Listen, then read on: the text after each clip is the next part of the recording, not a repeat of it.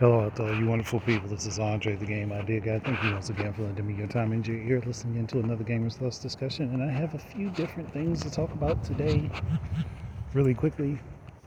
And hopefully I'll be concise and to the point. But, okay, what do I want to go with first? Let's go with Elden Ring and the Steam Deck, because this is the quickest and easiest one to get out the way. When I just did my last discussion about the info that came out about the Steam Deck, I had already basically said, hey, Steam Deck is running low wattage. That's going to be one of the things. It's going to be a problem with some stuff running in handheld. And on top of that, it's running at 1280 by 800, which is not much more than what the Switch does. Now, we can go back and forth on resolutions and stuff like that, but if any games are going to be running at 30 frames per second, which so many people say is unplayable, then that should apply to all platforms. It should apply across the board. Now me, I'm not one of those that thinks that 30 frames per second is unplayable, because I'm someone who sat down and played all the way through Ocarina of Time and Majora's Mask. Both games running at between 18 to 22 frames per second on the N64. So I have no issue with lower frame rates. It's more about the responsiveness of the actions in the game, and that's something that can be programmed for. You don't necessarily have to have a higher frame rate for that. That's one reason why people don't understand when they emulate Breath of the Wild on PC and they bump it up to 60 frames per second, it throws off some of the timing in the game, because the game was built with that limitation in mind. So when you go beyond that limitation, other things get glitched out or changed because the timing is thrown off. Something that a lot of people didn't take into consideration. Something that people should take into consideration. But this is not likely to be the only game that this happens with. And for older games and stuff out there that have already been around for a while, Steam Deck is more than likely going to blow through those games with no issue being at a higher frame rate at a lower setting. The only issue that I have with it, and this is, I think, what a lot of people would agree, is if this is unacceptable on one platform, then it has to be unacceptable on others. That's the whole issue I have with it. But Elden Ring is one of those games that has poor coding no matter what the platform is. And that's one of the things that From Software gets away with that people don't normally complain about. Now, there are probably ways to fix that, but that would require them actually going back into their game and fixing that. Having multiple different games, but multiple different consoles with different hardware specs that are all different from each other would potentially actually help fix that, because it would require game developers to go back into their code, look it over, and fix it. Not something that is usual to today, because PCs can brute force, and Microsoft and Sony's consoles are definitely not too different from each other. Now, the next item to be considered, and this is also dealing with the Steam Deck, it is analog drift. Because everyone made a huge deal about it being the thing with the Joy-Cons, and Nintendo intentionally made the Joy-Cons drift. No, they wouldn't design it with the idea that the Joy-Cons would drift on purpose. Now, maybe there were some poor choices in the quality of hardware for the Joy-Cons, but they were never set with the intention to drift so that people would have to get new ones, because no company wants their longevity screwed like that. Think about the Xbox 360 and a red ring of death and how often that happened. And that's one thing the Xbox 360 was famous for, was the red ring of death. And people would often turn in their busted consoles to places like GameStop, who would send them out and get them refurbished and then resell those, and those people would then go on to just buy new Xbox 360s. Many of them. Mostly I think it was once they passed the expiration for the warranty, and I don't know how much it would have cost to replace one at the time, so I think that factored in. With that said, analog drift can happen on any controller, on any platform. I mean, me personally, the last time I had any controller drift on me was a GameCube controller. That was the last time I had an analog stick drift on. Actually, I take that back. It was PS2, GameCube, and OG Xbox. Because each one of those, I think I had a controller that had drift on it. But after that, because I play my games a little bit differently, I hold the controllers with a little bit less intensity. It doesn't seem to happen, or at least I haven't run into it outside of situations where I may have accidentally been holding the analog stick while turning on the console and then had to reset the controller. But in general, yeah, I haven't run into that issue anymore. So wear and tear factors into it. Now, the saving grace for the Steam Deck is that you can pop out those analog sticks and replace them. I think that the modular setup of the Steam Deck will be a benefit to it in this case. But the problem is we don't know how much those individual parts will cost to replace them. And that's something Valve has yet to really give information on.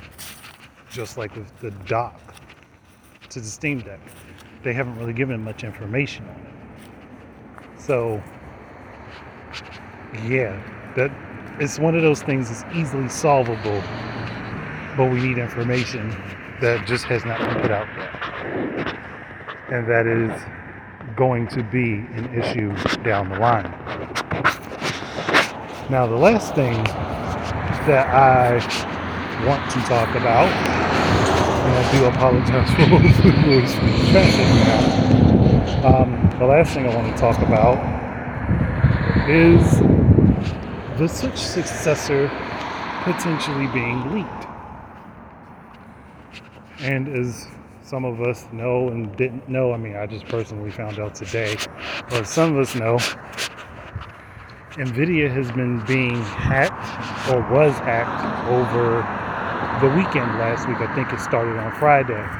Or maybe it actually had started earlier than that, but news of it didn't really kick off until Friday. And as part of the threat by the hackers, they're going to be releasing information about firmware and updates to the systems and software and stuff. They're just releasing it to the public. So, in one of those leaks, NVN2 shows up. And NVN is the Nintendo Switch. So that it could just be shorthand for NVIDIA Nintendo and then NVIDIA Nintendo 2. So this leads people to believe, and I'm in mostly agreement here, that there will be a Switch 2. Not a Switch Pro, a Switch 2. But we also recently heard not that long ago that Nintendo was already preparing for the successor to the Switch. Not new information. They start running over ideas for their new hardware the moment they launch a console to the market.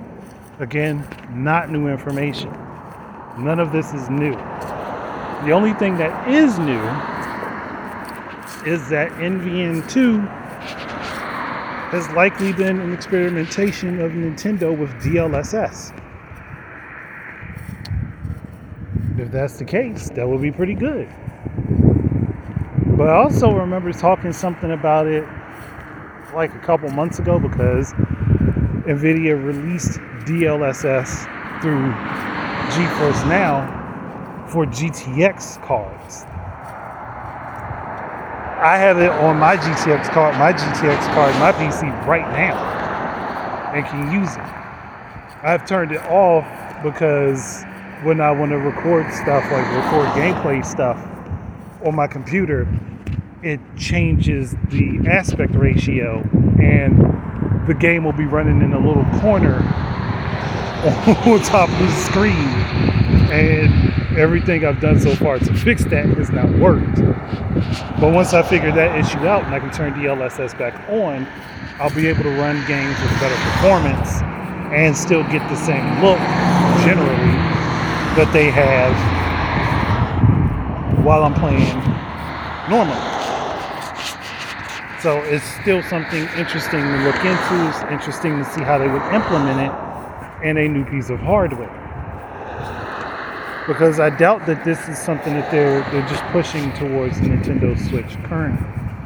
Though I do think they could, I don't think it would be as effective, which would be the big problem. It wouldn't be as effective for the current Switch, and it wouldn't do much, and then they'd have to go back and try to update every game in the library in order to use it. So it may just be fruitless to do it right now. But with the new platform, it probably wouldn't be fruitless because you could have each game created with it in mind. And I'm still leaning toward that new platform not coming out until 2024. So, I mean, hey. Again, that's up to Nintendo for them to decide on what they're doing. And if that new platform doesn't come out until 2024, I can still see the current model Switch being on the market up until 2027. And still having games that are made with that in mind as well. Maybe even have the games running, maybe one version of the game, but on the cartridges or in the download files for those games, they'll have a marker that tells you what hardware it's running on, and then those features will enact depending on whether or not you're running it on the current Switch or the successor. But again, this is all speculation on my end. I mean, I know it's possible. I just don't know if that's the direction that they're going or if that's the implementation that they're looking for.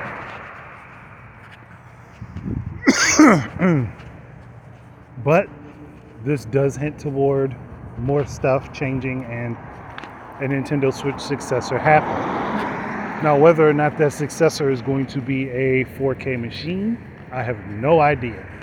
Nintendo could still go and say, hey, instead of pushing 4K, we're just going to go 1440p. And for those that don't know, 4K is 2160, if I remember correctly. I may be wrong, but I think it's 2160. Because that'd be 1080 times 2, 2160. So, but 1440 wouldn't be a bad place to head because you still have the Xbox Series S on the market, and games have to be made with that in mind to be able to be runnable. So if that's their target, that would be smart. It wouldn't dramatically shoot their cost up. And again, they'd have everything prepped and ready to go easily. And on top of that, wouldn't be much of an issue for third parties to translate games over, at least trying to keep the resolutions the same, even though most games now use an adaptive resolution of some sort. But there's still plenty to look forward to and to sit and think about, but this leak has just kind of left a lot open to the imagination as far as speculation and such. So that's what I had to say on that. We'll just have to wait and see into the future to see if I am correct on some of these things I'm thinking about or not. But that being said, thank you guys very much for listening in. Keep your eyes and ears out for more stuff from me. And until the next time, please enjoy your games. Peace out, everybody.